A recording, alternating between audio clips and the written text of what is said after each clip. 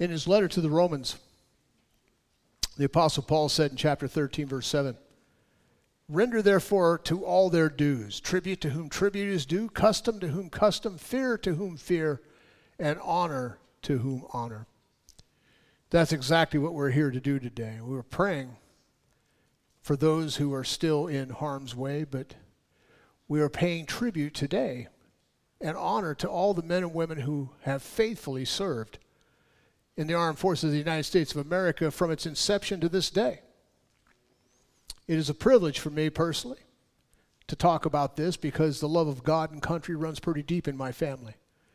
There's 6 boys in my family, and I'm proud to say that every one of them served in the U.S. Army, except for my brother Donald, who's the oldest, who served in the Marine Corps, and we're still trying to forgive him for that. But we still love him. Serving in the military was kind of a rite of passage in my family. In fact, my own mother, when I went into service in 75, my recruiter actually talked her into becoming a recruiting tool and published her stuff in the paper because of all of her sons who had served. And so they kind of exploited my mother, who had lots of sons who were in the Army at the time. So it was a rite of passage and for me. And it wasn't dependent upon whether it was a time of peace or not. In fact, all of my older brothers served during the Vietnam War. And I went in, and when I entered in, the Vietnam War was actually coming to a close. It was still going on, but I didn't serve in the war itself. But my younger brother did serve in the first Iraq War. And while we honor those today who have served this country so well, what I want to focus on this morning is on the gospel and the importance of Jesus Christ in the life of a soldier. I'll throw this one in for free. I remember when I first got to Fort Hood, Texas, was where I served. And there was this young man. You go through quarantine there for about 2 weeks while they're checking you in and you're going through before you get to your main company. And I'll never forget, there was this young black man who we were sharing a room with. And I remember when he came in, he was enthusiastic. He was extremely enthusiastic, and much more than I was. I was there for a lot of reasons, but joy was not one of them. But he was just so joyful. And I remember right away he started talking to me about Jesus Christ. And even though I had went forward when I was 13, it really didn't mean much to me at the time. But this kid was just enthusiastic about his walk with the Lord. And he kept talking to me and the other young man who was there going through the quarantine process at Fort Hood. And so one of the few but very energetic and evangelistic young men that I met there while I was in the service started off right from the very beginning.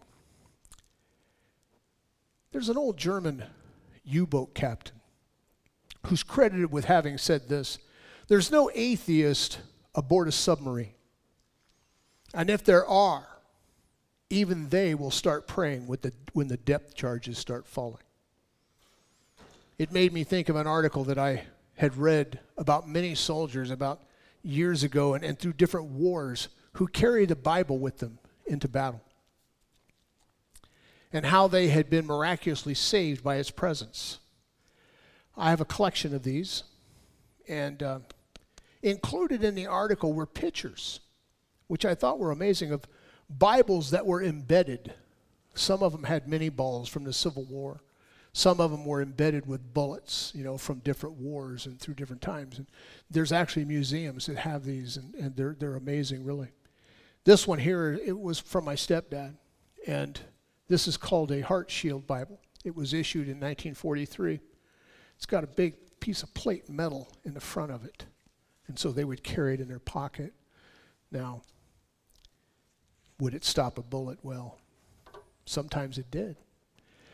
And every soldier who said that his life had been saved by the Bibles that were containing these bullets, every one of them had given their glory and credit to Jesus Christ for having done that. In his second epistle to Timothy, the Apostle Paul wrote in chapter 2, verses 3 and 4, here's what he said. He says, "Thou therefore endure hardness as a good soldier of Jesus Christ. No man that warreth entangleth himself with the affairs of this life, that he may please him who has chosen him to be a soldier." It really should come as no surprise that the Apostle Paul used the analogy of a soldier when he was encouraging young Pastor Timothy. It takes three things to be a soldier. First, it takes faithfulness. Even the Marine Corps uses that theme as their motto, Semper Fidelis, Semper Fi, always faithful. It takes loyalty, and it takes courage. All three attributes are basically understood in this phrase, esprit de corps. Those of us who have served, we understand what it means. Esprit de corps is defined as a common spirit that exists in the members of a group and inspires enthusiasm, devotion, and strong regard for the honor of the group. Some people have it in their minds that on Veterans Day we honor only the fallen. And this is not true. We honor both the living and the dead. Because as we all know, some gave some, but some gave all. But every one of them who raised their right hand when they took the oath, whatever time and whatever war it was before they went, they pledged to give their lives to the cause that was laid ahead. In a long history that this country has of military service, the gospel has really played an enormous part during both in peace and in war. In fact, I have a small collection of these, as I said before, these Bibles that were issued. And I loved reading the dedication pages to them.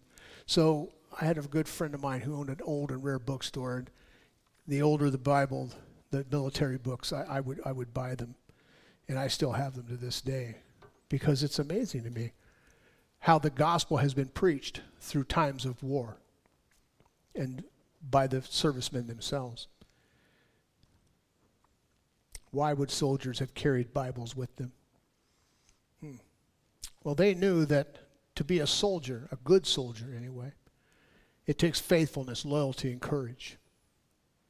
Three things that any man or woman of God knows all too well. I have no idea what generation of commanders decided that it was a good idea to issue Bibles to their troops or the commissions to those who we call chaplains. But I have no doubt that somewhere in that long history of our country and our service to the military, whoever made that decision had studied Paul's epistle to the Ephesians. So if you would, turn with me to Ephesians chapter 6, and we're going to draw your attention to verses 10 through 7.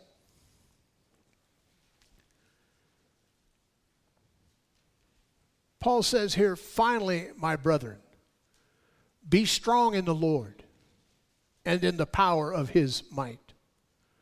Put on the whole armor of God that you may be able to stand against the wiles of the devil. For we wrestle not against flesh and blood, but against principalities, against powers, against the rulers of the darkness of this world, against spiritual wickedness in high places. Wherefore take unto you the whole armor of God, that you may be able to withstand in the evil day. And having done all to stand, stand therefore. Having your loins girt about with truth, and having on the breastplate of righteousness, and your feet shod with the preparation of the gospel of peace. Above all, taking the shield of the Spirit, wherewith you will be able to quench all the fiery darts of the wicked, and take the helmet of salvation and the sword of the Spirit, which is the Word of God." The long history of the United States has been enmeshed at different times with many different enemies. As a country, we have often found ourselves on the defense for those who could not defend themselves. Many a country throughout the world rightly owes a deep gratitude of loyalty to the United States Because had it not been for the servicemen and women that make up our military, the world atlas as we know it today would be a much different thing. Time would not permit me this morning to go back to the establishing of our own country and to the War of Independence and all the wars that were fought after that, and to cover each and every one of those and the miraculous things that God had wrought through them, and the battles that so valiantly and courageously were fought. The first one, of course, was against King George and his unjust treatment of the citizens of the Empire of England, which turned into the United States, as you know. At every turn since the War of Independence, our military has been called upon to defend, and not only to defend, but to reestablish, and in some cases and in some countries to establish the freedoms that we ourselves enjoy both here and abroad. The sad part, my friends, is sometimes American blood has been shed for those who do not appreciate it. Yet, our men and women went freely and willingly to do that which their country had called upon them to do. Being in the military during peacetime is a relatively easy task. But when the swords begin to rattle and when the bullets begin to fly, the United States military has always risen to the challenge. It's also been during these times that many a revival, most people don't realize this, but many a revival have broken out in the ranks of the Army, the Air Force, the Navy, and Marines during times of war. And for obvious reasons. You know, when we are in harm's way and we're the closest to the battle, our awareness of our own mortality is, of course, really present at that moment. And so turning to God and turning to Jesus Christ at that time has been a great thing. And many soldiers have used it as an opportunity for evangelism during that time. Thus we're reminded in Ephesians 6 that just like our brothers in arms, we too as Christians and children of God must put on the whole armor of God that we might be able to withstand the wiles of the devil by taking up the sword of the Spirit, which is the Word of God. While physical battles come and go, the spiritual battle which we are faced with is ever and never ending. It's ever going on. In Ephesians 6:12, he says, "For we wrestle not against flesh and blood, but against principalities, against powers, against the rulers of the darkness of this world, against spiritual wickedness in high places." In 2 Corinthians chapter 10, Paul wrote, "For the weapons of our warfare are not carnal, but they are mighty through God to the pulling down of strongholds." You see, battle is not for the faint of heart, my friends. Whether we be talking physical or spiritual, one takes no less courage than the other to fight. Our military history is overwhelming or overflowing with examples of great men and women who have done extraordinary things in the heat of battle. You might recall a man by the name of Lieutenant Colonel Hal Moore. He wrote a book called We Were Soldiers. On November 14, 1965, Lieutenant Colonel Moore led the 7th Cavalry of the 3rd Brigade, the 1st Cavalry Division, in the week-long Battle of La Drang. Colonel Moore and all of his men found themselves encircled by a massive enemy, completely outnumbered and outgunned. The soldiers were left with no landing zone for the helicopters to come in, so they could not be removed from the site, even though they were extremely outnumbered. But in spite of the odds, in spite of all the things that were against him, Lieutenant Colonel Moore led his men to fight another day after a week of battle. And it was extraordinary when you go back and read the story of all that went on during that time.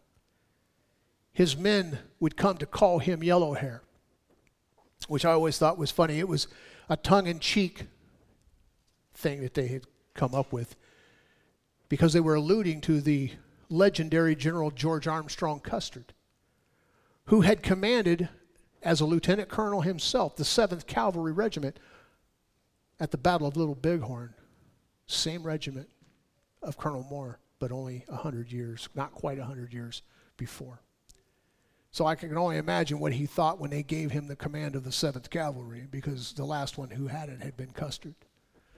And then yet he found himself in this very grave, grave situation not too long after that.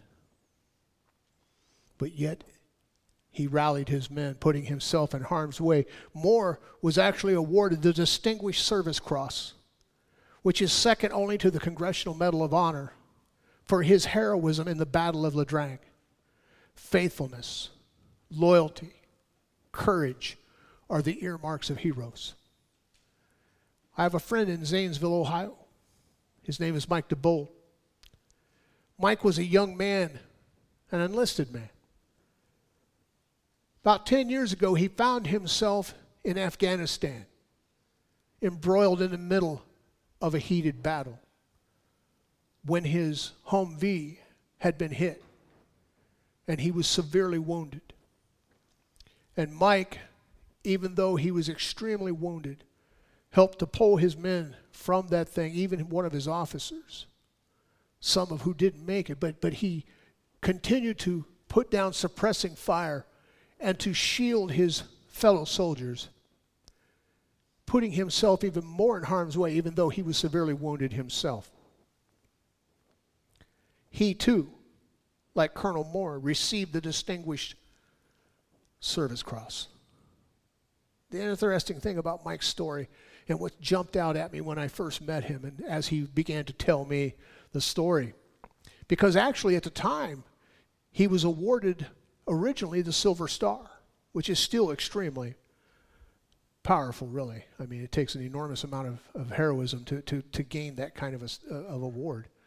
But 10 years later, after the Army had investigated it thoroughly, because that's how long it takes them to do those things, because the Army never does anything quick, they finally awarded him the Distinguished Service Cross, second only to the Congressional Medal of Honor. But the interesting thing about Mike's family was in a war before, in his same family, his uncle was a recipient of the Congressional Medal of Honor. I don't know if you know what the odds of that is, but it's pretty small that would happen in the same family. Sometimes heroism, my friends, runs in families. It's no less like the legacy that we give to our children as we pass down faith in Jesus Christ unto them and create in them the desire to be a good soldier of Jesus Christ. One thing I can tell you about the military is that when there are good officers, morale runs high. As I mentioned, Lieutenant Colonel Moore had promised to his men before they went to the battle and found themselves in Ladrang. He promised them that I would be the first one to put my foot onto the battlefield, and I would be the last one to take it off. And he was a man of his word. It's exactly what he did. His men spoke so highly of him. It would take me hours to go through all the stories that you could read about Lieutenant Colonel Moore during his escapades in battle, and how his men revered him because he was a good officer. What I didn't mention about him, however, is that Lieutenant Colonel Moore was also a devout Christian. And like Stonewall Jackson before him, he seemingly was fearless. When Lieutenant Colonel Moore would be in battle, it was nothing for him to stand up and to rally his men. Sometimes he would be fighting and actually would take shots and wounds that would hit not his body, but something on his body, a flashlight or something, and without flinching, would continue to rally his men to have courage. Those are officers that are hard to find, my friend. But he was a man of God, and he believed. Just like Stonewall Jackson. I remember when they asked Stonewall Jackson, who had lost his arm in one of the battles, and they said, because he was fearless. He seemed to be fearless because he stood on the horse. He stood up in the battle. And that's why he got his name. They were in fighting extreme odds. And his men were retreating. And one of his soldiers looked up, and here he sat on his horse. And he wasn't making a muscle. He wasn't moving. And one of his captains said, "Look, there's Jackson like a stone wall." And his men rallied and actually won the battle that day because they saw their commanding officer standing up in the heat of the battle. Turn with me, if you will, to Joshua chapter 5. Because I think it's those types of officers, those who have this enormous history of valor and of heroism, who are brothers in the Lord, who no doubt in my mind got their inspiration from another officer who was a captain. And he was a captain really of the largest army that there ever was and ever is. It still is.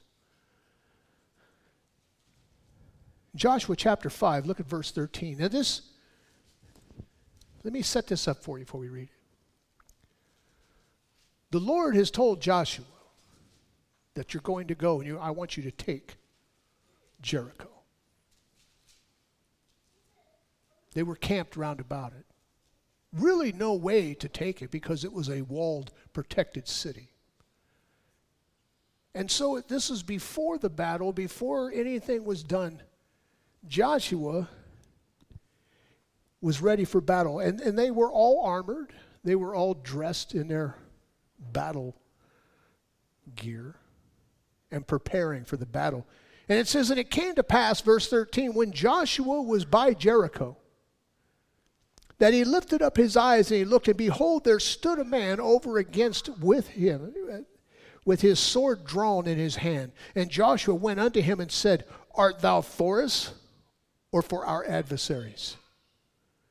And he said, Nay, but as captain of the host of the Lord am I now come. And Joshua fell to his face to the earth and did worship, and said unto him, What saith my Lord unto his servant? And the captain of the Lord host said unto Joshua, Loose thy shoe from off thy foot, for the place whereon thou standest is holy. And Joshua did so. This is what we call a pre-incarnate visitation of Jesus Christ in the Old Testament. In theology, we also call it a Christology or an anthropomorphism. But we know that it's Jesus that Joshua encountered because Joshua worshiped him. And he did not refuse the worship. As a matter of fact, he told him to remove his sandals because the place on where he stood was holy.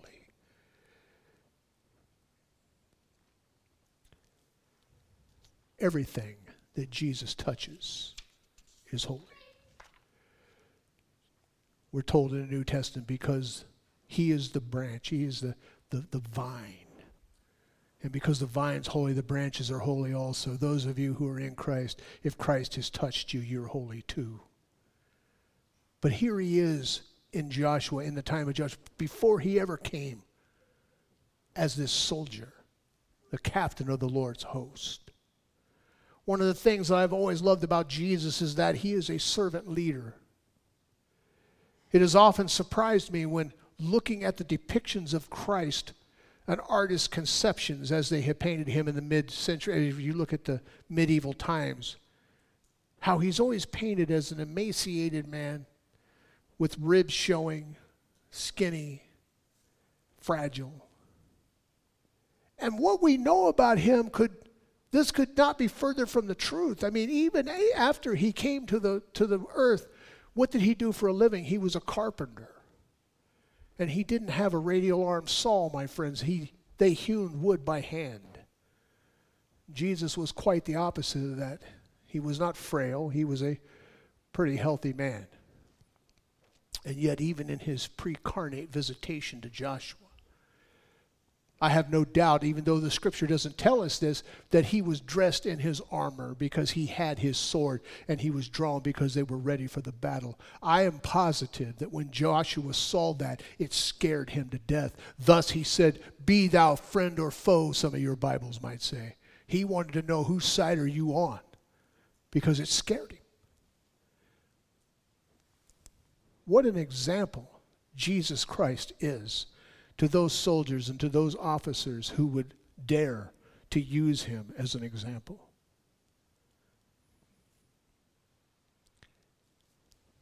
Paul told Timothy, as a good soldier of Jesus Christ, I want to be a good soldier of Jesus Christ. I pray that you want to be a good soldier of Jesus Christ. We want to follow the one who is leading. Jesus is the one leading. He is the captain of the Lord's host. He is the captain of my soul. I pray that he's the captain of yours. When he finally did come into the battle, which is this earth, taking on the form of a man, he triumphed over the world and over the principalities and the powers that tried to stop him.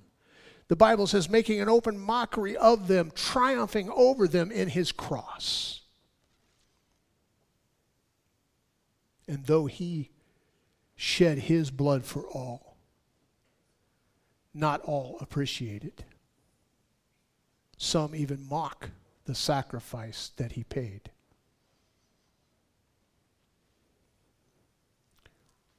Paul's admonition to us, my friends, was to pay tribute to whom tribute is due and honor to whom honor is due. Because all Scripture is given by inspiration of God, we take this as a direct commandment from the Lord. Thus we honor our military today. Not just because of their faithfulness, their loyalty, and their courage, which is simply a reflection of the one who had more courage, more loyalty, and is always faithful, which is Jesus Christ. We honor them because in reality the Lord has used many a soldier since the inception of this country to take the gospel of peace not only into the armed forces, but in many cases to evangelize those who have been liberated through the blood and the sacrifice of our soldiers on foreign shores. Before I close, I want you to understand that it is with both humility and pride that I get to honor all those who have served this country, who took no thought for their own lives, but in actuality have fulfilled the words of Jesus himself when he said in John 15:13, "Greater love hath no man than this, that a man laid down his life for his friends." I'm very thankful to have been a part of such a high tradition. But I'm more proud of those men and women, both from our history to the present, who saw their military service not only as a duty to our nation, but as an opportunity for missions and for evangelism, and have fulfilled that commission by preaching the gospel of Jesus Christ, both here and abroad. Let's pray. Father, we love you. And Lord, we thank you. First, Lord Father, for just being such an example to us of faithfulness and loyalty and courage. We are all indebted to you and to your grace and to your mercy. But Lord, this day, we also want to thank those who have laid down their lives, Lord Father, and those who are serving faithfully even now, and who have taken on themselves, Lord Father, the earnest call and commission that you gave to us to preach the gospel into all the world, and to do that no matter where they're at. We love you so much. I pray, Lord Father, that you would use your word, that it would go out. Touch hearts, Lord Father, to those who don't know you, and draw them to yourself. We love you so much. We thank you. In Jesus' name, amen.